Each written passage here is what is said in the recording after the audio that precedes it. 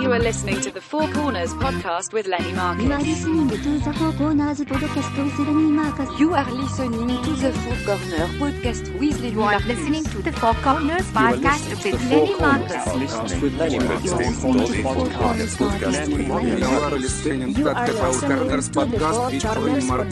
with Lenny Marcus. You are listening to the Four Corners podcast with Lenny Marcus. And Neil. Welcome to the Four Corners podcast with Lenny Marcus. Joining me today, as always, is my co-host, Neil Potter. Hey there. 4 topics, 15 minutes each. We're just killing time. Kill it with us. Our Gmail, Facebook, Twitter, Instagram is the number 4C podcast. Subscribe on iTunes. Listen to us on the Laugh Button Network. laughbutton.com. Today's guest, I think this is coronavirus either 15 or 16, I don't know, is originally from Portsmouth, New Hampshire. And that, if that wasn't exciting enough, Kittery, Maine. A former police officer turned stand-up comedian, he has appeared in 2 Comedy Central specials and 2 Amazon Prime specials. The New York Times called him destined for stardom, and yet here he is on my podcast. It's Justin McKinney. Woo! Yeah, can we just point out how wrong the New York Times was? Well, I mean, it's quite funny how that they said that. That was back in 2000, and cut to 20 years later, I'm on Four Corners. Did this used to be 3 corners, or was it always 4 corners? It's been always 4, Justin. Always okay, 4. so now I'm on Four Corners. I'm living up in New Hampshire, and I just bought I don't want to brag, but I just put in a pool. It's 24 inches deep. It's not level ground. So in the deep end it's 24 inches, and the little end it's 16 inches. My kids are not happy. Wait, 24? It's a kiddie pool? What's 22 feet? It's not. It's 10 feet wide, and it's 24 inches deep. And I guess it's a kiddie, but it's got a filter and everything. I'll send you a picture of it. Oh, yeah. Well, it's below ground? No. It's above ground. Oh, okay. It's above ground. And my kids said to me, they were so unhappy with it. Yeah. They're like, Dad, it's up to here. And they're showing their knees. Yep. And they're like, don't even say this is better than nothing. It's worse than nothing. Why do you have a 2-foot pool? I don't understand this. Is it for fish? I mean, what are you doing with a 2-foot? No. Listen, look, you can dunk under. It's a big enough pool to cool down. Look, I don't want to get into it, but here's my point. We can't go on vacation this year because of COVID. I had to come up with something. Okay. This was, and I got to tell you this story. It's so get this. So I see the pool. It's like $300. I order it online from a place called raindrops.com, right? All right. A month goes by. I don't have the pool. I go to the website. I email them. The email's not valid. I call the phone number. The phone number's out of service. I'm like, damn. I got scammed, right? Yeah. So I look at the website closely, and it doesn't say raindrops. It says raindorps, DORPS. And the O is the shape of a raindrop. Okay. So to the eye, it looks so legit. Right. Right? So I went on and I did a video on my social media warning people about this scam. I got Raindorp, right? My kids are going, you got Raindorp Dad. They call me Raindorp Dad. That's my nickname. So I'm going to ruin summer. I'm the worst dad, a total dad fail. Now you go to call, everyone's out of pools. You can't get them because everyone's staying home now. No one can get pools. So I finally find this one, which is 24 inches. It's 6 inches less deep. The other one was 30 inches, right. And it was 12 feet. This is 10 feet across and 24. So that's when they said that whole thing about, we want the other one. So I set the thing up. I blow up. The ground isn't level, like I said. It's not completely flat. So it's leaning. It's like a big water balloon. It's all going to one side. I got to stuff towels onto one end to keep the thing. It's an absolute nightmare. So get this. Last week, after 6 weeks, that Raindorp one showed up on my steps. You got 2 of them. So now I got 2 pools. So it's still, they're going to set that up. I go, we're not setting that. We filled that up with water, like it's all running. So now I'm going to try to sell this other one. But now I have to do an apology video because I threw that company under the bus. They're legit, but they got to do better. Can you connect the pools with like a clear tube to extra bonus. Well, Yeah, you need one tube to Neil, I was thinking it would be cool to have an adult pool and a kiddie pool. Oh, there you It'd be go. like a kids and an adult, Yeah. Make it like a little resort. Make it like a, full resort, Oh, God, that's so good. You got to take a picture for us at the end of this. That's hilarious. I'll take a picture. Well, you wouldn't believe it. The filter, and you gotta. I don't know if you've ever had a pool, but I've never. You gotta balance the water every day. You got pH up, pH down, chlorine. You gotta test the water, and it's like it's up to their knees. And I'm out there testing every day. I'm doing the filter. I'm washing the filter. It stinks, is what it does, and you only can use it up in there in New Hampshire for what, a month? 14 days.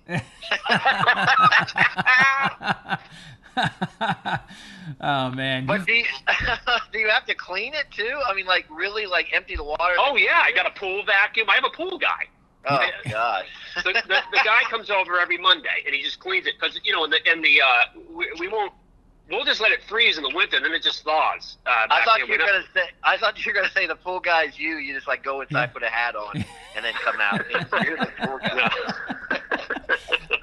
No, we don't have. My wife would like me. We role play. My wife and I. I'm the pool guy. I go out to 24-inch pool, then I come in. Yeah, she can't keep her hands off me. Yeah. I mean, she just realizes she hit the lottery when she looks out and sees me with a scooper at this 2-foot deep pool.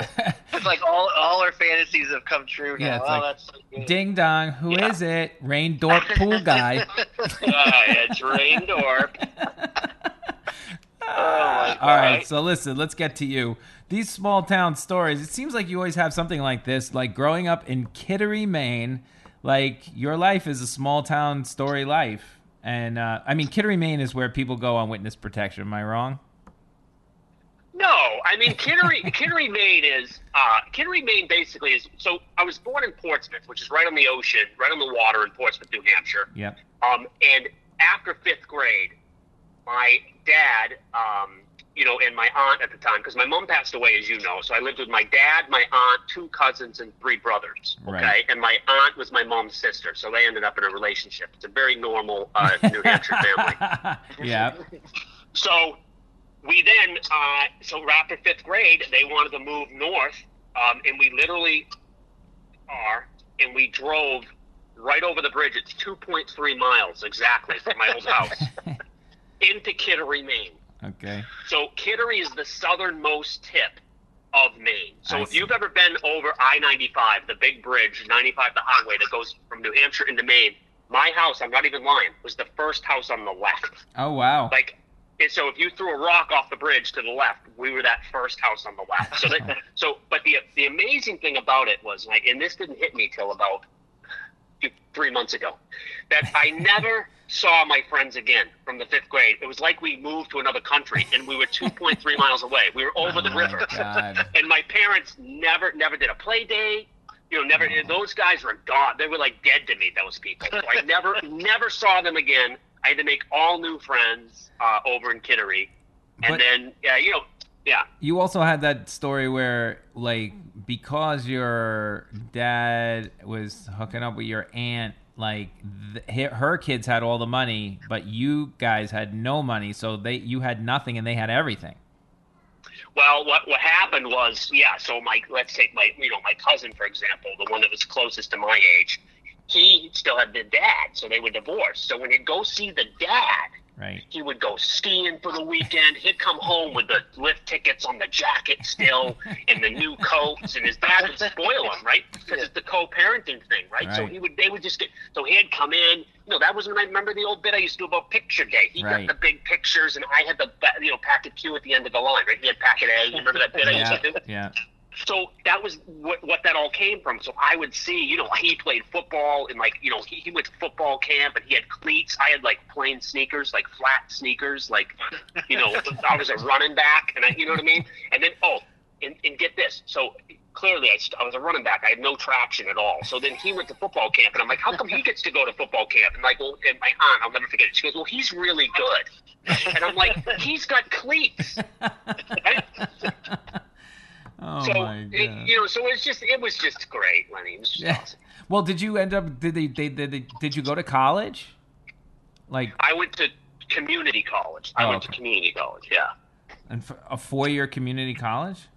2-year. No, I only went for 2. I have an associate's degree. It took me 5 years. It did take me 5. I got it. I started in '88, and I got it in I think '92 or '93. I got my degree. That's a bit or no? That's not a bit. That's not a bit. That's real. So you were working. You worked your way through 2 years. Well, this is what happened. I got hired by the sheriff's department when I was 19 years old. Oh my Lord! So I was still in college. So they offered me a full-time job, which at the time it was actually one time a good time to be a cop. You know, if you can believe that. Yeah. And I actually so I took the job at 19, and then I took a couple courses a year to get my degree. I wasn't done college yet. They scooped me right out of college. Wow. Oh, they come to the college to get you guys. No, what happened was I had started working in the jail. I was a jail guard, and they kind of knew me. So they came to the college, yes. So I started working in corrections. And then I was, I was much more mature than my age because of my growing up situation. My dad was, was alcoholic who was, would get arrested all the time. The police would have to pepper spray him in our house. And, he would, he hated cops and would fight with the cops. And so I used to tell people, at my oral boards, I was like, I treated everybody, whether you were a suspect or whatever you were, like you hated cops. And I almost tried to change your mind. Right. That was my mindset as a cop. And that was my mindset at 19 years old. So when I went in the oral boards and I told them that, like, the people in the jail, all the inmates liked me. Right. And because I treated them like people, and I wasn't a douche, I wasn't a dickie.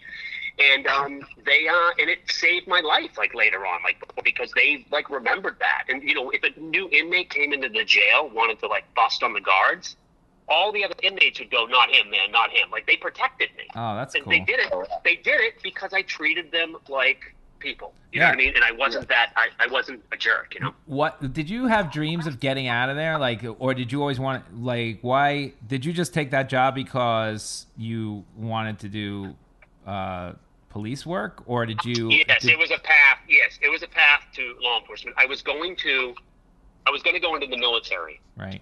And I couldn't get in because I couldn't get my job because I'm red and green colorblind. Okay, so which is are 2 of the 3 colors on a traffic light. So it's a whole. It's an absolute. It was kind of a thing that this department didn't test me for colorblindness, so I found a department that would take me. Well, how could you ever pull a guy over? The light was yellow off. You could only tell yellow? I said you went right through the top light. Like, I just said you went through that top light. Oh, my God. All right, so then when do you decide, all right, this is not the life I want anymore? Are you breaking out comedy as you're a police officer, like, at the same time? You sound like Barney Fife got out. There's no doubt about it. I would use humor. I was, look, the talk in the news now is all about this de-escalation, right? De-escalation is an important thing. It's an important tool. If you work in a city, I imagine it's a lot different. I'm up in the woods in Maine. There were 2 cops for 500 square miles, okay? I didn't have backup. So if I had to go to a call where someone was pissed off and they were angry, they wanted to fight with the cops, right. I had to talk them out. I would talk them out of that. Right. I would just say, I go, look, dude, I'm making $8.32 an hour. I'm like, you could kick my ass, right? Right when you tell someone that they can kick your ass, they're like, hey, I could. This guy knows I could kick his ass. It immediately calms them down. So I would diffuse that all the time. I'd even go, hey, I'll tell you what, I'll let you ride in the front seat. You know what I mean? I could ride in the front seat, which in reality we didn't have a cage in the back, so we had to ride in the front seat anyway. But I made it like a little incentive, Listen, so when did you decide I don't want to do this anymore and you want to go into stand-up? Well, it was a rough job. I almost died in the line of duty 3 times. Right. I slipped on the ice. I got bit by a tick, and I hit a deer. all in 12 months. All in 12 months. And wait, did you got the Lyme disease thing, or? No, I caught it in time. It was right over my vest, and I pulled it. I was right up on my shoulder area. Oh, I caught it in time with the tick, but it was close. It was a scare.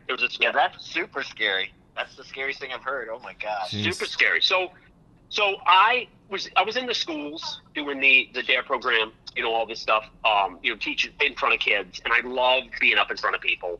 So I went down and tried the open mic down in Boston, Mass, a place called Stitches Comedy Club. Right. And this would have been in the early 90s the first time I went on. Yep. And And, you tell nobody you're doing this, or who do you tell you're doing this when you first go? So this is so the very first time I go, I didn't tell anybody in case you bomb, right? And this is so I go down and it went surprisingly well. I did 3 minutes. It went surprisingly well. So the next time you sign up, you get to go like it takes 2 or 3 months to get back on stage, right? I sign up again. This time I tell everybody, right? There's 50 people. 50 people come down from Kittery and Portsmouth area, right? They all come down. Right. They're all going to see me, right? I'm ready to go. This guy, Vinny Favorito, is the host. Oh, You know yeah. Vinny Favorito? Yeah. What's good? Vinny Favorito is hilarious. He was really good at crowd work. He's really good at that put down humor. He would just bury a heckler, right? Right. So I go up there. Now I have an idea for my second time on stage. I got a sport coat, right? I was going to wear a sport coat this time, right? Over my t-shirt. So I wear the sport coat, but I didn't take the tag off of it on the sleeve that you're supposed to take off because I'm like, I'm going to work that into my act, right? So I go up. Clearly, it's not working. I try to do the thing about the coat, doesn't work. I go into a joke, it's not working. So I start dropping the F-bomb. Like every fourth word is the F word, and it's just not going well. And I am aware it's not going well, which makes it even not go even less well. Right. So now I'm bombing. Right? So Vinny comes up. And he comes up to me like that, and he takes the mic. He goes, all right. He just looks at me with the mic while I'm still on stage. He goes, hey, Justin, next time, why don't you try throwing a few fucks in there? Maybe that'll get it. Right? I in front of everybody I know. Okay? Right. And then I'm like, yeah. And he goes, what's with this? And he starts making fun of, he goes, about my jacket, the little tag. He goes, that didn't go over, did it? And I go, he had a jacket on that said Giggles Comedy Club. And I go, what's with this? I go, Giggles? I try making fun of him. Right. He just goes, yeah, it's a place where I get paid to do comedy, right? Huge laugh. Right? So Lenny, I go to the back of the room, and I know other comedians have similar stories to this. A guy goes up after me, and that I was there when I was there 2 months ago, does the exact same jokes. I literally was in the back going, you can do that? Like, I didn't know you do the same material. I did a new 3 minutes. Yeah. And the new 3 minutes was not good. Yeah. So that probably made me stay in comedy because I'm like, there's no way I'm going out like that. Could you imagine if I didn't continue? Right. I mean, it's already embarrassing enough with my 24-inch pool. Yeah. But can you imagine if I didn't continue and I just go, oh, remember that? Remember you thought you were funny? Is there anything worse? Well, than people go, you would be head of the force now somewhere, right? I would have what? You've been head of the police force now somewhere. Oh, yeah, I would have been a chief of police. That's probably what I would have done. Yeah. Well, listen, I didn't get to all the stuff. We're done with the first corner, but I want to talk about real quick, wrapping it up. You've done everything you've come a long way from that 3 minutes. You've got hours and hours of stuff. You're a killer act. You've been on the road everywhere. You have specials all over the place. Comedy Central, Prime, Amazon. Like, what's left? Other than hitting one of these, what if I gave you the one thing you wanted to do? You want a Netflix special, you want a full sitcom. What at this point in your life do you want to do? I would have wanted. I really would want a show, right? Show. Whether I'm writing, whether I create and write the show, or I star in it, right? So I'm still swinging the bat with that stuff. I've still got a couple things in the fire right now. Right. I wrote this thing called Hosed about a volunteer fire department in the fictitious town of Epping Woods, New Hampshire. Yep. And I put it on the web. Dennis Leary saw that. Right. And reached out to me. So we then sold it to IFC. I wrote the whole pilot. Had that gotten on, had that show made it, that's what I would have wanted to do. And then I think once that happens, it opens the door for the other six stuff. ideas I have, Well, so it's getting in that door to where I'm making TV shows and I'm making stuff is really what I'd like to do. All right. But I'm in this situation. Let me hit the button on that. You're segueing right into my second thing, sitcom and development deals. But go ahead, keep talking. You definitely want to do this. You like writing and developing shows, and like you said, you just need one to go. Yes, I need one to stick. I've had the deals, and it's always bad luck. You go back to my first development deals that I got in 1998 and 1999. One was with Warner Brothers. One was with the CBS. They were, six-figure deals. Yeah. For my own, this was it. This is what I left my job for. This is what I always wanted. Yep. And, so the first year I do a show, I make a deal with Warner Brothers, right? Yep. So we go to Warner Brothers. That's why it's a studio, so you can go to any network with it. Right. Well, supposedly, right at the time that Warner Brothers got rid of the head and they hired this new guy that supposedly didn't get along with Les Moonves, the head of CBS. Right. So I remember being told, well, he's not going to come in and make one of his. He hates that guy. He's not going to make one of his shows. It was one of those where it's almost like politics kind of got me. Okay. Right. And now, cut to year 2, I get the deal in '99. I get it. I get the deal with this is with John DeResta, who was a subway cop at the time. I remember John DeResta. So we get a deal together, and we write it with a guy named Alan Kirschenbaum. You know Alan Kirschenbaum, Freddie Roman's son? Yes. So we pick him to be the showrunner for our show, okay?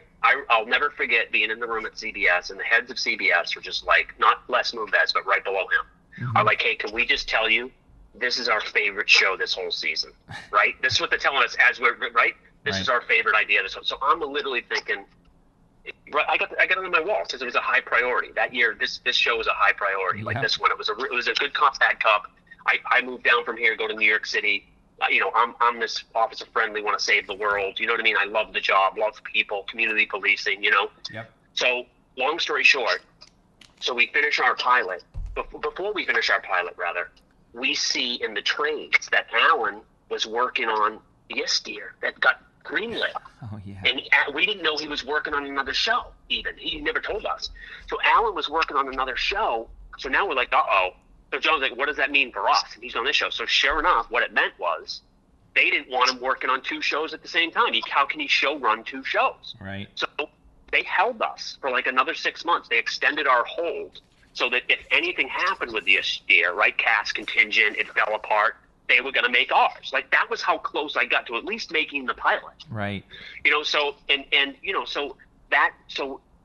now you know that story. I'm not going to relive it here, but I basically took all that 6-figure money, put it in the stock market, lost it all. So now I'm walking around in 2000, 2001 in LA more depressed than I ever. I blew everything. I didn't buy anything. I bought a leather jacket with all my money.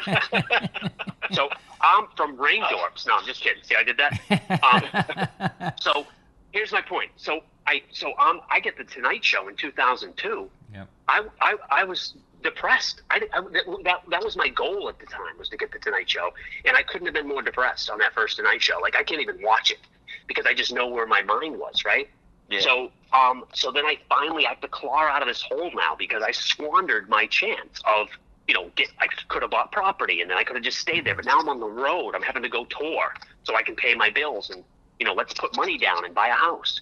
So come 2005, 2006, real estate was like through the roof. We couldn't afford to live in LA. Mm-hmm. So I ended up back in New Hampshire. So all that rolling block, just kind of knocked me off my game completely, to say the least. But so I'm back to develop another show. This is staying on the theme of show development. Yep. So I get back here. My first 4 to 5 years back here were good. I did my half-hour special. I think I saw you at like Comedy Central Presents. Yep. It was like an 07. I got the blue collar next. And you also did that show. You did a back-to-back that day with a guy that I never heard of named Sebastian Maniscalco. And like, who's ever heard of him, right? He's like the biggest actor in the world. Dude, that guy opened for me. Yeah, that's right. He did the first half hour. You did the second half hour. Me. That's Let right. me tell you something else. That's another thing. I never get the good spots on these shows, right? So basically, I'm going up after Sebastian has to go, so it's basically like you want the middle spot when you're taping, ideally. So he's pretty much got the middle. I got to go after him, which was fine. I mean, I was pretty happy with my half hour. Yeah, it was good. I would say. It was very I was pretty happy with it. So anyway, so I do the half hour. And I get an hour off of that. Then they give me an hour, the Comedy Central hour. I do the blue collar tour. I had a deal with Comedy Central with my own show. That was another show development. So what happened with that? Oh my gosh, can I even talk about this? Sure. I think I can talk about this. Yeah. So I had a deal. This is how the luck of show development. This is how things just have to line up. So I write this pilot. Well, I co-write it with this guy named Eric Friedman out in LA.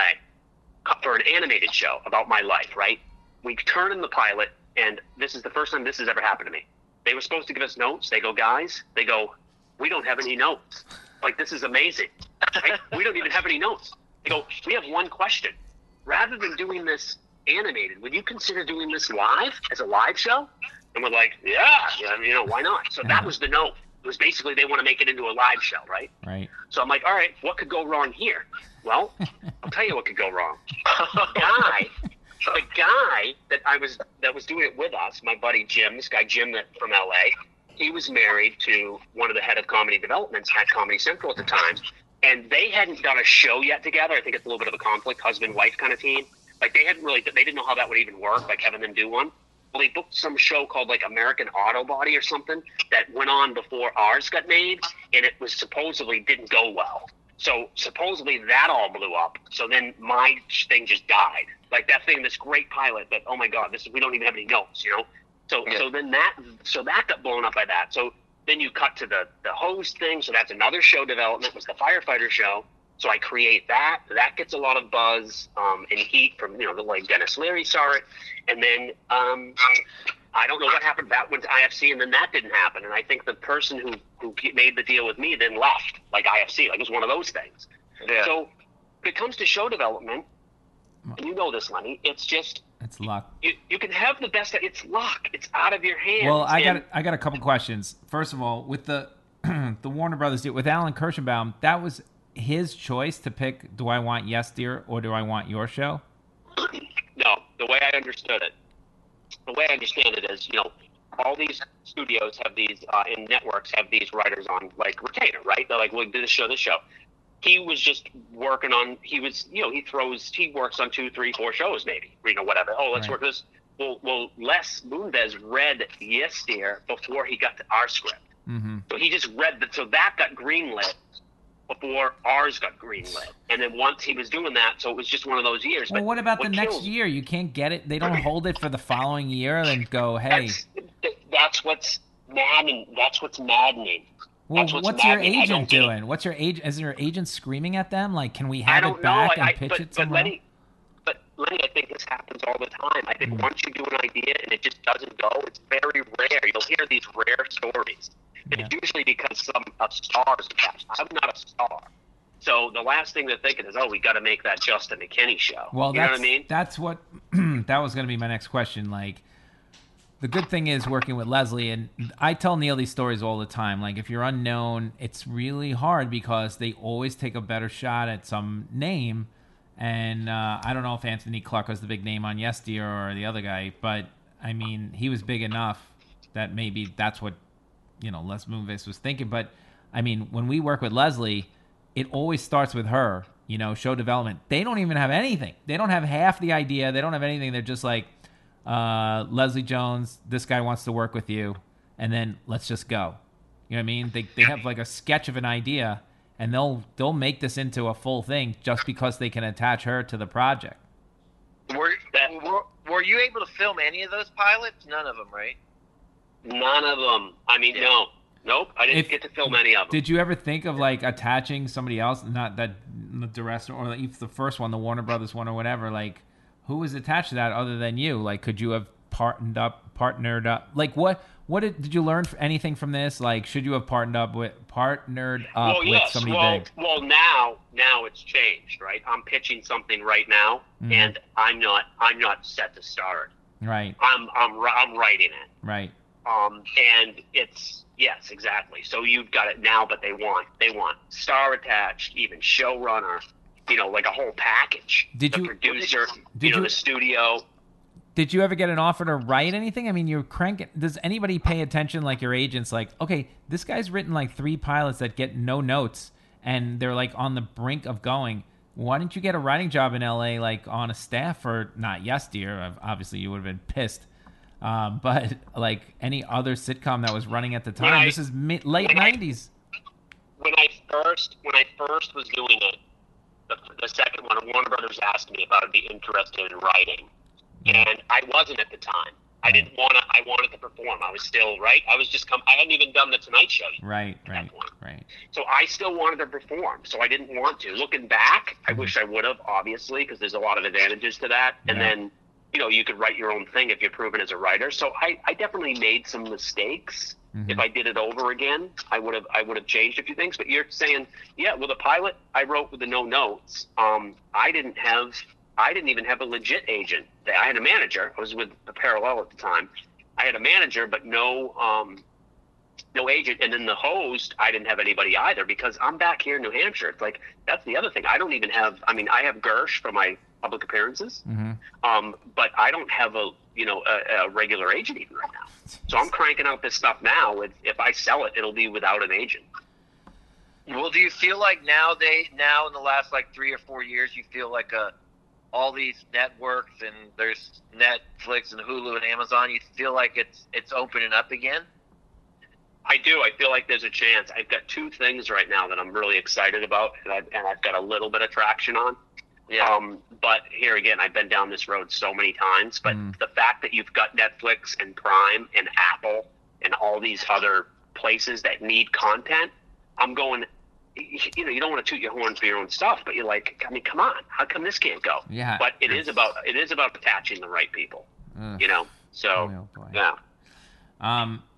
All right. Well, overall, like you said, you do some stuff differently. What was the main? Can you give anybody out there one piece of advice that would help them, like when pitching or developing a show, like other than attaching a star? Obviously, that helps, but that's hard for a lot of people to do. What piece of advice could you give to somebody? Jeez, I don't even know if, looking at my track record, if I'm even a good one to give advice. It's like don't do what I did. You know what I'm saying? It's like, it's funny because I think you got to just keep creating. And keep going. But if you don't have, it's luck. It's out of your hands. So all you can do is put out the best stuff you can put out. Mm-hmm. And then, I don't know, network better, like make contacts and,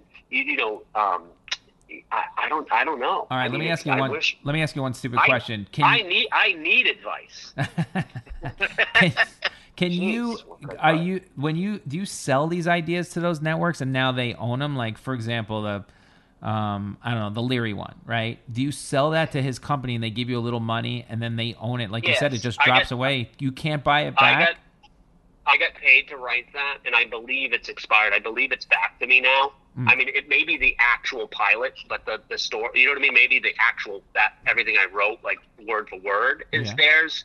I have to look into it, but I'm not giving up on that idea. I think that's an idea that still has legs. I just need the clout to do it. But that's one of my favorite ideas, dude. I'll go to Colorado, and people will come up to me and go, "What's happening with Hose?" You know what I mean? I love that. We all watch it. People still, I get all over the place. People come up to me all over the country and ask about that. And I'm like, I can't get that on. All the crap that's on TV, you can't look that this is a funny idea. No one sees that this is a funny idea. Yeah. I don't understand. All right. Well, we could talk about that off the thing because I got some ideas. But, all right, let's move on to the third one. I want to go back to the police, you being...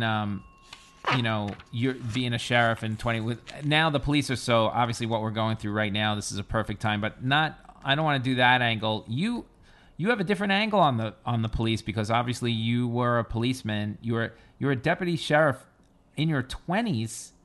And your cop jokes are still the best jokes of all time. It's a whole different ball game being a small town policeman or being like a New York City cop, right? I think it is a whole different ball game, and part of it was what I touched on before right. About you're kind of by yourself. But the town, right? You know the people. You know the town. You know the people. But here it is. It's like right now, what's going on right now is it's so there's such an anti-police climate out there right now that it doesn't matter if you're up in a small town. I got a friend, this woman named Amy, who's been a cop for 35 years, is the most awesome cop you could ever imagine, has dedicated her life to it, used to work sex assault cases was her thing. She was a detective for at least a decade, right? This amazing, amazing person. She's at a rally last week, and she's a grandmother now, by the way. People are screaming the C word at her, and I don't mean cop.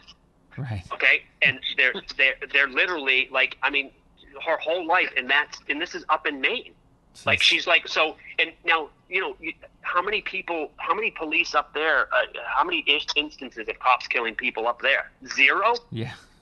but they get pulled into that. It was, they get pulled into the whole thing, and it's a really sad time, and it's different, and I can't relate to what it would be like to work in the city, and I can't, and I don't know what it's like to be a black person. So I think that what I do know is I think communication and trying to work together is better than us versus them. Like, try to be, you know what I mean? Yeah. It's sad. It made me. I went to a Black Lives Matter rally, and it made me really sad. Well, yeah, of course. What's going on? I mean, what's going on, and then it just made me really sad. And the George Floyd thing. Any cop I know says, I don't know what that was. Who would ever do that? It almost looked to me like the guy was a white supremacist that infiltrated the police and wanted to start a civil war. Yeah, nobody teaches the police to do that, right? No, it doesn't make any sense on any level. And, so that was so hard. That's why this one touched off such a nerve with everybody. It just doesn't make any sense. But reform is obviously needed. And, this is a whole other conversation, but it's like, my experience was just everyone I knew, best people I know are cops. Some of the best human beings I know are cops. When you hear defund the police, that you must laugh because your budget when you were a sheriff in that town was like 20 cents, right? Defund the police. We were way ahead of that movement. we were getting defunded in the 90s. My bulletproof vest was expired by like 10 years. And it was like polyester. I'm not even lying. And I remember the chief said, on a cold winter night, you're going to want it. When the wind starts blowing, you're going to want it. So, well, what was your like place or your office or precinct? I mean, was it super like, was it like a little jail tiny? in there? Would you have one person jail or? Yeah. No, it's was funny. It one of those things where the guy could reach out and like grab the keys off the wall like that? No, it wasn't. It's not Mayberry. Jeez, you gotta go back and watch Nick at Night. Look, listen. Well, when I first started, it was in the jail. It's about a 90-person jail. Oh, okay. And then we moved to the basement of the courthouse. So it kind of like moved around. When it was in the basement of the courthouse, it was kind of funny because it was like all one room.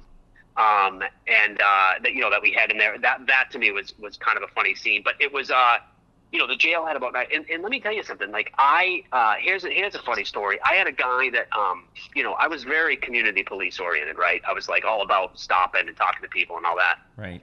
And so I see this guy visiting one of the inmates in the jail, and his name was Richard, and he had broken into 85 camps, 84 burglaries. Right. So, and I solved it. I solved the case, and so but like I said, so he did his time, and he got out, whatever. So I saw him sitting there. He was visiting someone. I go, "Hey, Richard, how are you?" I go, "How you doing, man?" He goes, "Good. I'm turning my life around." I'm like, "That's awesome, man. Good for you." He's like, "You keep your head up." "All right, yeah, no problem." Blah, blah. Cut to an hour later, I'm up having lunch about 30 minutes up the road. I get a call. There's a guy on the jail with a blowtorch trying to break out his buddy. It was that guy. He had a blowtorch and he was like going through the bars. He was like, so it was so funny. So anyway. Yeah. Tell Neil a joke. Wait, tell Neil the joke about the sketch artist. You guys didn't have a sketch artist? Well, I did a joke. We didn't have it. We couldn't afford a sketch artist, so we had a caricaturist. So we had one guy in town that had a really big head. He was arrested for everything. That was my old tidbit show. Can I just tell you? Go ahead. Can I just tell you on a serious note? You talk about being how you treat people, and I was always big about that. When I had a new officer, I would say, look, everyone should love the only people who shouldn't like a cop is a criminal that's breaking the law, and you're stomping on their fun, right? Yeah. Everyone should like a cop, no matter who they are. So when I was in the jail, I treated people, like I said, I got that protection because I treated people good. So when people say, look at every cop as, oh, this cop's racist and all they want, like, it hurts me personally because I was up in Maine. I had one instance with a black person. That was a serious instance. Mm-hmm. He wanted me to shoot him. He had a knife. wanted me to shoot him, and I go, I'm not shooting you. And he goes, I'm going to make you shoot me. Like he was going to come at me, this whole suicide by cop thing. Right. And I go, I'm not doing it. I go, I did the whole spiel. I'm making $8 an hour. I go, there's no way I'm doing it. I go, if you want to take me out, you're going to take it. Well, the guy knew me from the jail. Right. And I talked him down for 45 minutes. I talked him down for it, and I diffused it. And that was the one instant that I had. So that, you know what I mean? So, and that's where my mindset is that as a cop, where it's all about helping people and saving lives. And I just wish that, I don't know. I just hope we find our way out of this mess. Well, now, when you go from there, like, is being like a detective, like, then you get plain clothes and all, is that like the big deal? Or is that just some people want to do that? Well, as the department grew, we had like one person that was a detective at our department at the time, and he handled mostly sexual assault cases because they were really in depth and you couldn't be out answering calls. But we were basically, as a sheriff's deputy, like uniformed detectives. Like if I showed up, your house was broken into, I would dust it for fingerprints. I'd take you were like the whole CSI. You were doing everything. I'd have to do it all from beginning to end. You go interview people. I mean, it was really it was really something. And we didn't have like an evidence locker at the station, so I would have to keep stuff home. I don't know if I'd bring it home. I don't know if you know this story, Lenny, but so I lived with my buddy James Brown in a trailer. I lived in a trailer, and my police car came home with me, by the way, in the trailer park. Oh God! So they would so my police car came home with me, and and when I first moved in, by the way, they didn't know it was me. They thought they were waiting to see if I was going to come out with somebody. Like they thought I was arresting somebody at the trailer. And the next day, I swear to you, I think my neighbor thought I stole the police car. You know what I mean? He's like, oh, my neighbor's cool. He stole a cop car. So I had this one case where this person had all their coin collection was stolen, right? And they kept the coin collection. This is a super valuable coin collection in their back closet in an igloo cooler. Okay. It wasn't a safe. I'm like, geez, it's got that little button. Basically, the security was the little button you push in. You just flip the lid over. That was the security, right? So I got to dust it for prints. So I take it to my trailer. This is no lie. I take it to my trailer. I'm going to dust it the next day. My roommate is loading it with beer. He's going to the beach. He's got ice, and he's putting beer in it. I'm like, dude, I got to dust that for print. He's like, oh, sorry. And he's laughing about it.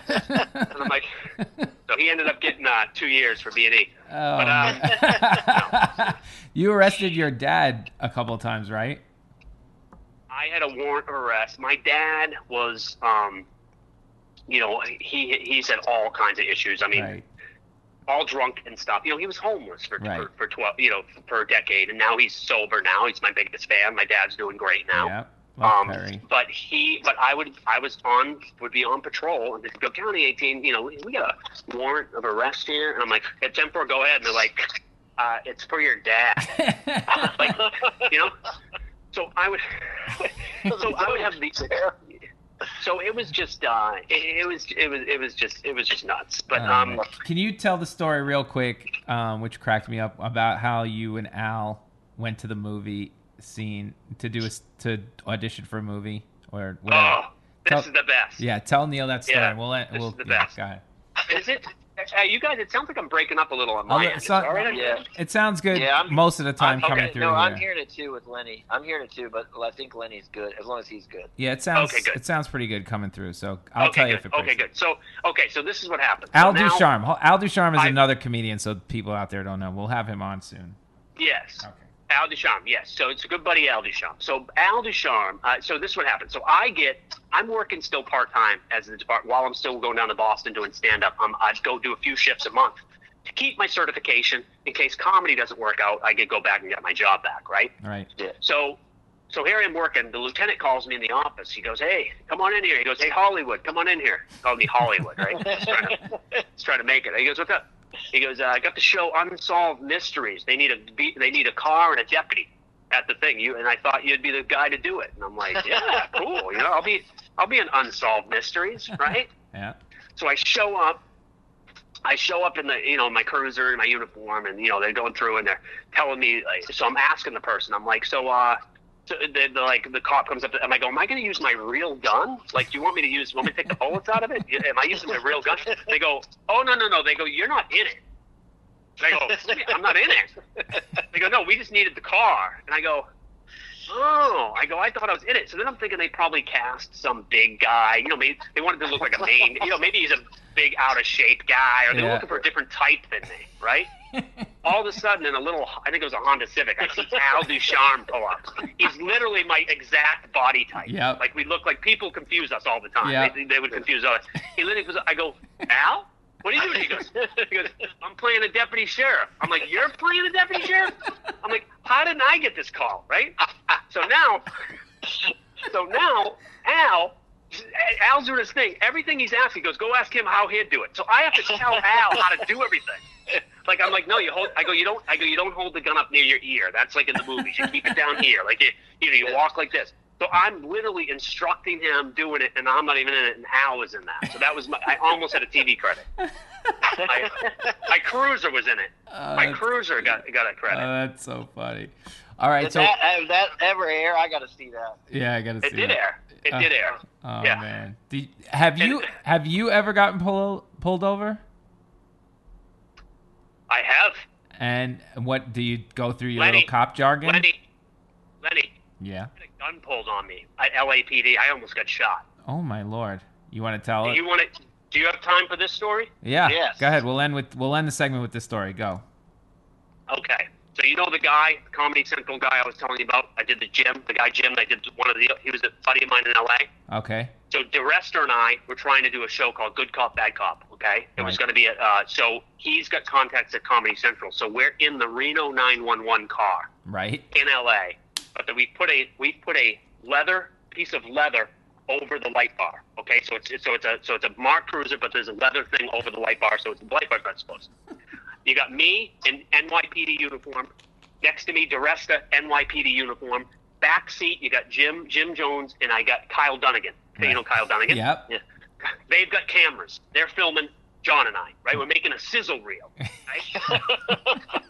This is at noon. This is at 12 noon, okay? Middle of the day, bright, sunny LA. We get pulled over, and they come up, and it's like, hey, so what's going on here? So we tell them, this is him. He's married to the head of Comedy Central. This is the Reno car. This is him. I go, he was a cop in New York. They start talking about New York cops. I was a cop in Maine. I'm talking about that. I tell them I just did the chief of police, Bill Bratton. I just did his black tie event in front of the mayor, the chief. I just did it like 2 months ago. Oh, they don't invite us to that. Ha ha ha. You know, laughing. You know, old like it's like we're cop buddies in my head.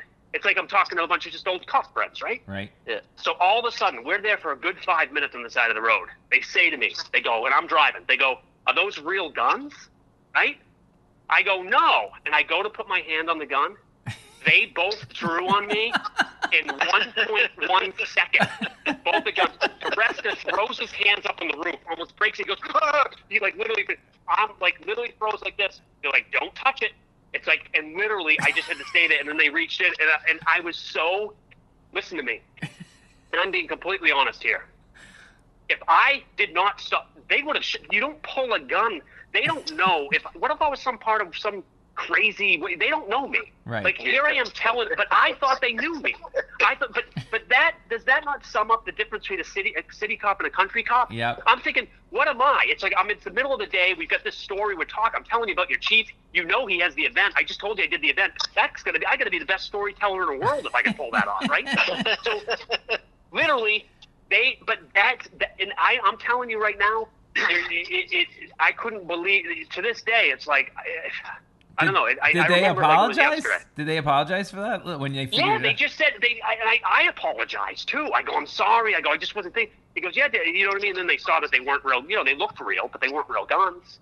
So you get back in the car and the guy from Comedy Central probably shit his pants. Oh, we all shit our pants. I mean, John and I, we had to go change unbelievable. It was like the scariest moment ever. And it was unbelievable. And here's the thing. You got to remember, they're watching videos, training videos. Right. Where actual real videos where cops get pulled over and someone's talking to them like, oh, yeah, officer. Oh, yeah, I've got it right here. And they pull out a gun and shoot him.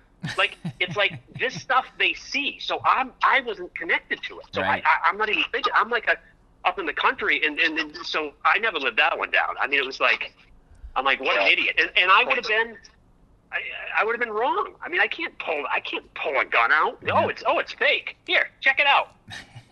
All right, while I have you, what's the best way out of a ticket? Should I cry? Does that work? I've seen women do it and cry and get out. Right now, I don't even know if cops are writing tickets right now. My cop in my town is walking down with a bag of candy and dog treats. He's trying to do the most aggressive community policing I've ever seen ever. I mean, he's like waving to everybody. So I don't know if you got to do anything right now. That's hilarious. All right, we'll end with that one. All right, now the fourth corner I want to do today is I want to do a quiz, and I don't want to tell Neil what the quiz is going to be, so we're going to lose Neil. He's going to hang up, and I'll call him back. That's how we got to do it these days. So, Neil, hang up. I'll call you right back. Bye-bye. All right. So now I have you. All right. So, disclosure here for the audience. So, we've been doing this comic set up this trivia night. This guy, Tony Dale, we had him on the show. He's great. He does a trivia night. I keep coming in second. Justin decided to do it the last time. And he got assigned to our team, which the last couple times, right? We keep coming in second, and yes. And you're hilarious to play with. Like the comedy's great. Your knowledge of shit is zero. But Gina and I love you. That's not true, Lenny. Every once in a while, you'll come up with an inkling of something. But you're like, these questions aren't my kind of questions. And one day you're like, why can't they give you questions about presidents? That's what Gina said. You said president's questions. You can answer questions about the presidents. Is that true? Well, not all presidents. Mostly Franklin Roosevelt. All right. So what I did was I saw the Ken Burns documentary. Go ahead. Today's quiz is going to be presidents, and I try to make it as easy as possible. All you got to do is tell me. Okay, I'm going to read you the initials of the president. Okay, you just got to tell me who I'm talking about. All right? That's it. I just give you the initials. You tell me I'm talking about. I'll give you 1 point. If you tell me, I give you the initials of president, and you tell me what number president he was, do not cheat, Justin. I can hear you shuffling papers. Oh, no, I don't know the numbers. No, I got a piece of paper just to write down the initials. But I'm not good with the numbers at all. You can I can tell you the years. Just guess. You just have to guess on the number of president he was. I don't expect you. I'll just give you a quick bonus point if you can guess. So obviously we've had so if I said DJT, you would say Donald J. Trump. Or I'll take Donald Trump for the answer. Donald John Trump. Okay. And what number is he? 45. So you get 2 points for that. Okay. If you couldn't give me 45, I give you 1. All right. Okay. Simple as that. All right. All right. Here we go. I got 20 of these for you right here. They start off easy and they get harder as we go. JFK. On F. Kennedy. Okay. Fitzgerald. I get extra points for Fitzgerald? Nope, but I'll give it to you. So what? All right. What number was he? You know what? Like I said, because I have no real concept of numbers, I would have to go back. I know he was right before Johnson. It was 62. I was in the 60s. I'm going to guess if this is 45. Was he like 32 or something? Ooh, 34? Close. 34? Nope. We're just going to go. Well, I can't tell you because I'm going to have Neil come on and try and beat you. Okay. So I'm giving you Okay. one. You get 1 point for that. Okay. Abraham. I'm sorry. A.L. Abraham Lincoln. What Abraham number? Lincoln. He was 16, right? You are correct. There are a lot of people. All right, that one I know. Okay. B.H.O. B.H.O. would be B.H.O. Oh my God, B.H.O. Is this going to be embarrassing to me? B.H.O. We could take out his middle name. How about B.O.? Yes, it's going to be very embarrassing. Oh, Barack Obama. Barack Obama. And what Jeez. number? Barack Obama would have been 44. There you go. All right. Yeah. All right. So, USG. Ulysses S. Grant? Yes. What number would he be? Well, this would have been Civil War, so if Lincoln was 16, I'm going to say he was maybe, was he like 18? Yes. Okay. Very good. HST. Harry S. Truman. Yep. He's right after Franklin Roosevelt, would have been in 45 is when he became president. But when was FG? I'm trying to think of what FDR was. FDR, as much as I know about FDR, I don't know the number. So if I'm going to have to guess backwards, I don't know if I'm getting timed here. But no. that would have to be Oh my God. 5, 6, 6, like 39? Ooh. No. 38? No. Okay, let's keep going. All right. GWB. George Walker Bush. Okay, and what number? He would be 43. Yes. Very good. DDE. Dwight D. Eisenhower. Yes. And what number? And Dwight D. Eisenhower is, he was in the 50s. Jeez, if I knew Truman, I would know this, wouldn't I? That's right. But I didn't get Truman right. So, 41? No. I'm sorry. 35. Oh, so close. No. Okay. Jesus. It's close. Okay, WJC.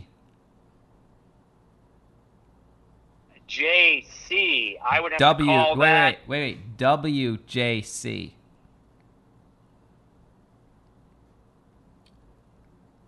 JC is going to be W's first. WJC.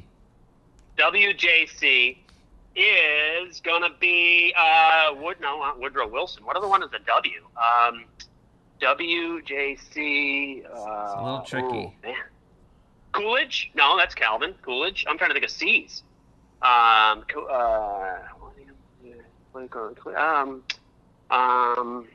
I pass? Go back to that one? Yep. GW. Okay. GW? Yeah, GW. George Washington? Okay. Yeah. I'm going to say 1. I'm going to say he's 1. He's 1. JQA. JQA, John Quincy Adams? Yes. I'm going to say he was 3 or 4. Oh, it's close. All right. Next what? one. RMN. RMN would have to be RMN.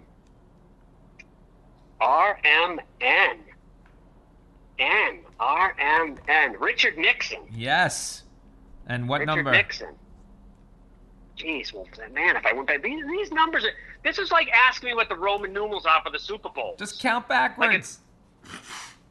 This Well, one you should be I able to should- count backwards. RMN. I should be able to count backwards, but is that can I do that? Well, it would be nice if we could get Neil on in before 3 hours from now, but go ahead. Well, all right. Well, if 45 is Trump, if 44 is Obama. You said you had a piece of 40 paper in front of you. There you go. 43 is Clinton. All right, hold on. Yep. 43 is Clinton, and then that's George Bush is 42. George Bush, and before George Bush, it was Ronald Reagan. He's 41. Ronald Reagan is 41. Before Reagan, it was Carter. Carter was 40. Before Carter, it was Gerald Ford or Lyndon Johnson. I think it was Lyndon Johnson was 39. I'm going to say 38. Oh, so close. What? I think there's one more in there you missed. It's, Gerald Ford, Lyndon Johnson? No? All right. This think number he's- thing sucks. I think he's 37. I'm just giving you another point. All right, here we go. JEC. This one's hard. If you get this one, I'll be impressed. JEC. JEC.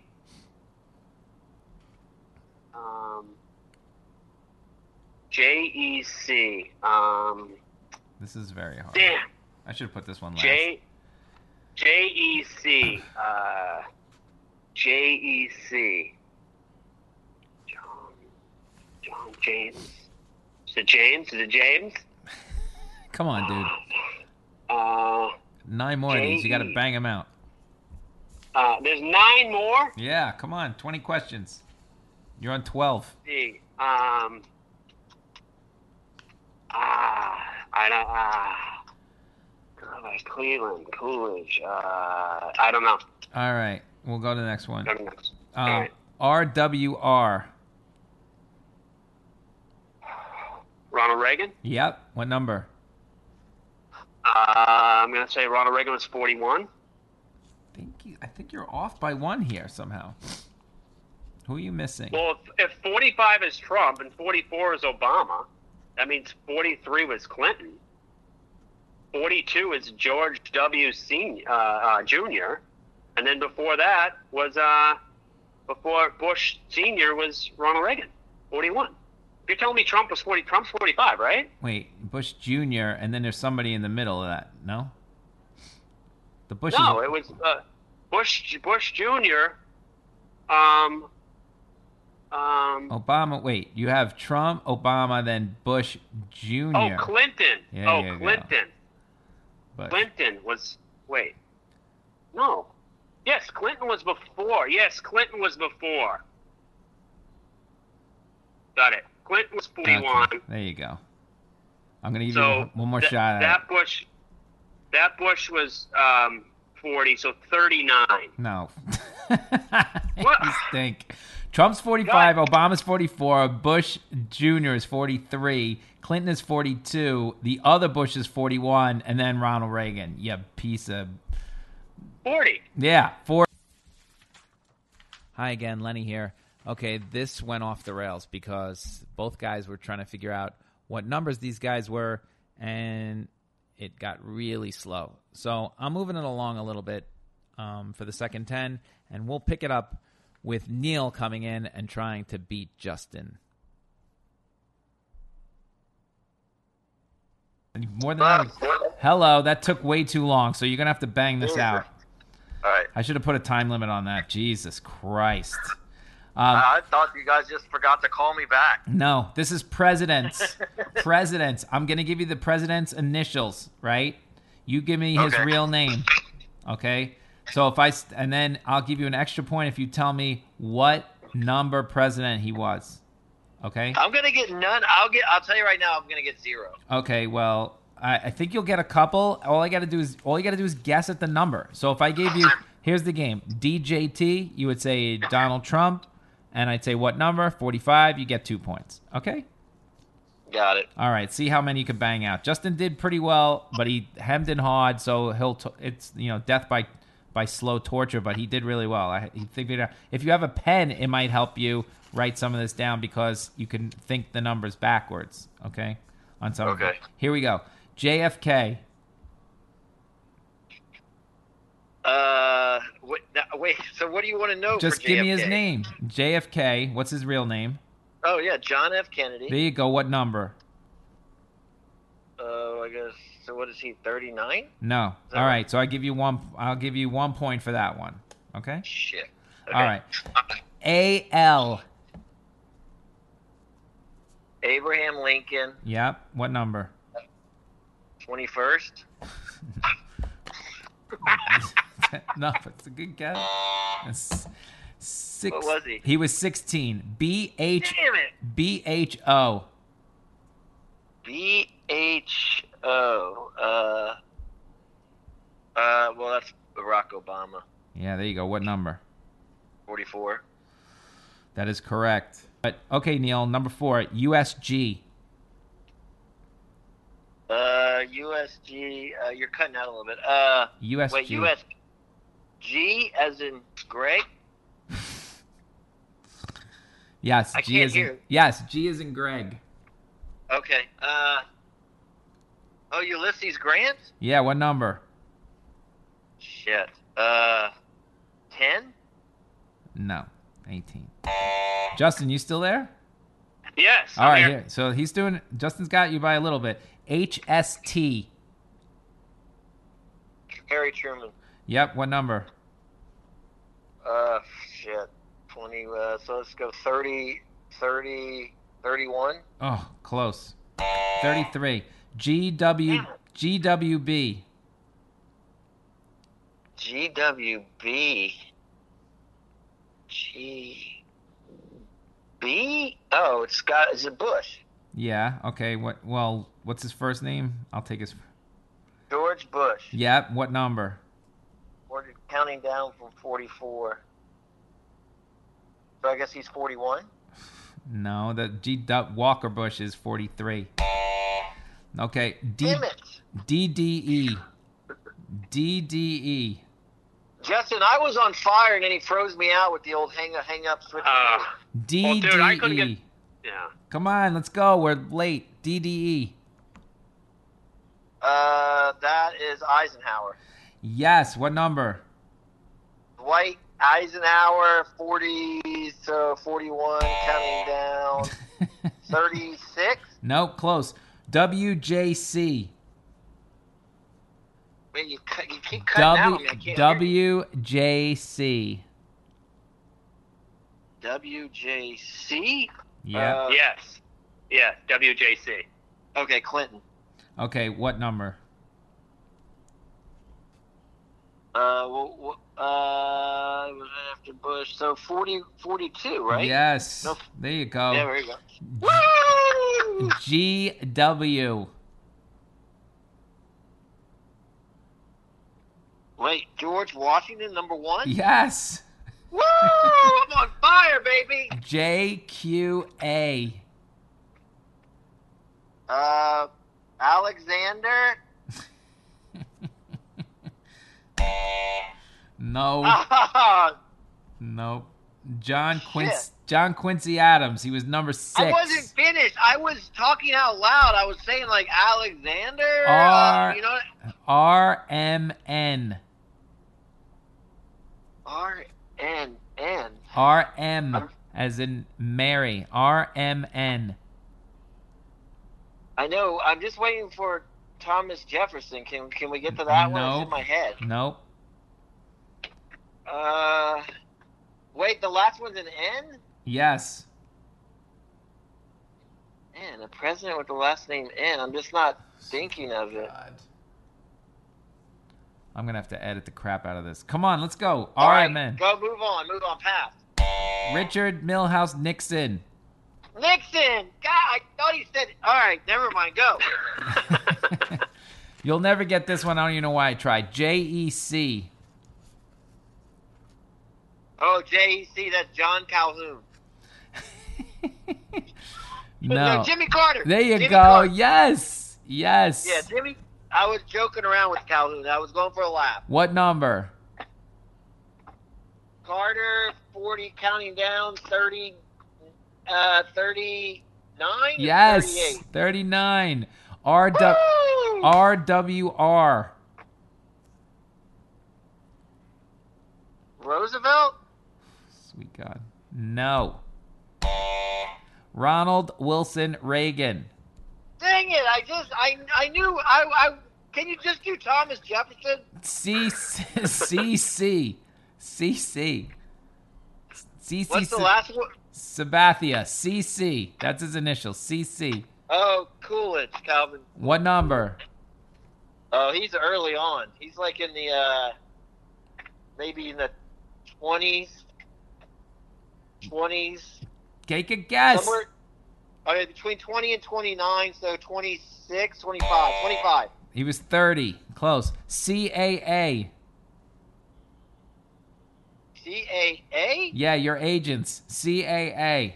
You wish. Oh, CAA. I have no idea on that one. Thomas Jefferson. Chester Allen Arthur, number 21. No one remembers him. No one talks about him. WHT.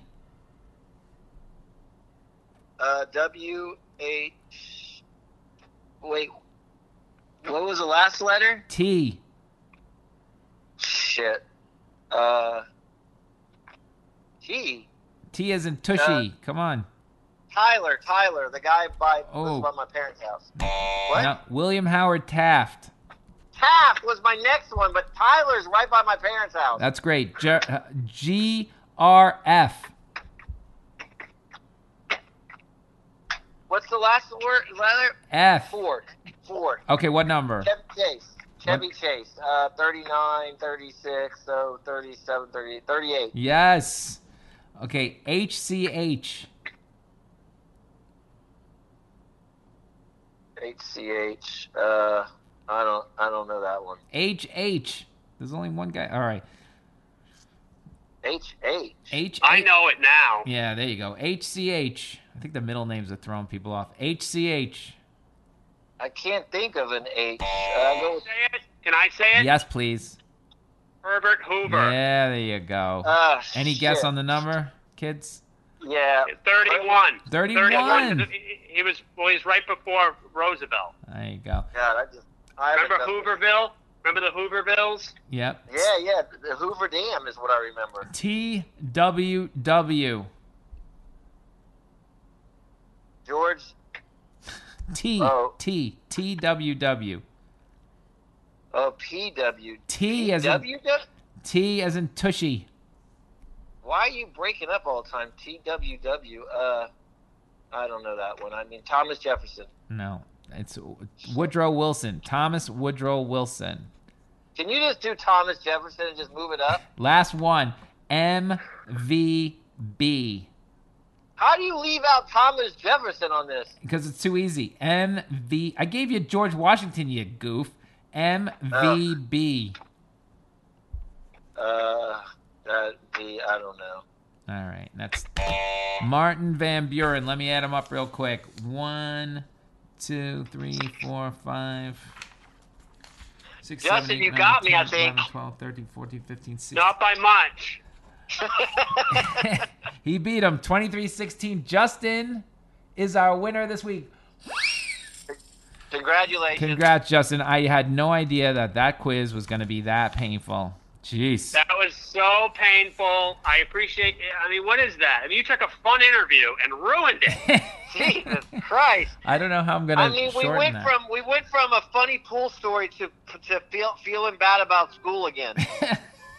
Oh my gosh! Yeah, I know. I homeschooled my kids this year, but they're not doing presidents this year. Oh, man. I'm a little rusty. You're the one who said that he knew something about presidents, so I thought this was going to be slam dunk, and you were going to bang him out. Yeah. Some of the trivia that we get that gossipy, like LA stuff. You know what I mean? Like showbiz questions. It's like, let's do some real trivia. Well, there you go. I just gave you real trivia, and So I could have got one of those. See, so if we get presidents, you're gonna feel pretty good about me. I am. I'm gonna feel really good about you because I couldn't answer half of those. That was pretty good. I'm gonna hand it to you. All right. The way we end this show every week is one good thing or one bad thing of the week. I'll go first. My one. I don't know what you want to call it. Bad thing of the week. My air conditioner in the bedroom broke. Great. They couldn't fix that one. But at the same time, the one in my living room broke. They could fix that one. The one in the living room is from 2020 that we took from the other apartment. The other one is like less than 5 years old, right? And it breaks. So, I mean, these old machines still better than the new machines. And they fixed the old one. So, I don't know. It's still going. The good one in the living room is still going from 2001. And there you go. Neil, one good thing or one bad thing of the week? Mine was going to be a good thing, and it turned out to, again, I'll go with your theme, and it turned out to be horribly, horribly bad, if that's even a word. Okay. I decided to break out the paintbrush, and I got rollers. I was going to paint this house, and I just decided I'm going to do it. And then within, I'd say, 10 minutes, and all the paint got all over my clothes and my hands, was fucking everywhere. It was like the worst. I hate painting. I realized I hate painting. I had forgotten how much I hate painting. Painting and moving are two things I'll never do. So that was my good thing. And now I'm reminded of it every day I look at the house because I just left this wall half painted. Oh, my God. All right, Justin, do you have one good thing or bad thing of the week? Well, I would say the good thing is after 5 days, I finally have my pool balanced with the right chlorine and pH levels. What color is your water? It's clear, but what you've got to do, you got a test kit where you put in samples and you put 5 drops in one side and 5 drops of another one on another side, and they turn reddish and yellowish. But I'm colorblind, so I can't even see it. I have to show my kids to tell me what color it even is. But they tell me it's good to swim in. That is my good thing. I am going to say the bad thing. I have to go get a COVID test on Friday up the nose, and I heard it's pretty painful. It takes 1 second. You'll get over it, you big wuss. Did you do it? Did you do it already? No, I didn't do it because there's no point. Nobody's going anywhere here. You know what I mean? Like, I have to go do it. I have to go do it because procedure next week. The week that's my colonoscopy. Oh, yeah. All right. Well, that's good. Very important. All right, Justin McKinney. Thank you for doing this. Your social media is both Instagram and Twitter at Justin McKinney. Yep, and it's JUSTON McKinney, just on, because nothing comes easy, does it? No, it sounds like nothing. Nothing from a presidential quiz to your life. It's not been easy, but you've done really well with it, I have to say. Well, that was great. I hope you come on again. Yeah, come on again and tell us more stories. That was fantastic. All right. Well, thank you guys for having me. You know, you're two of my favorite people in New York City. Yeah, Thanks, Jeff. we miss you down On the here. Lenny on the Upper West Side, my favorite Upper West Side person. And Neil, you're my favorite person in Pennsylvania, dude. I thought you were going to say just on 96th Street. That's yeah, it. Oh, well, no, I don't know many people up on the Upper West Side. I think Lenny's it. All right, thanks, Justin. We'll see All everybody right. next All week. right, guys. Have a great one. Bye. Bye.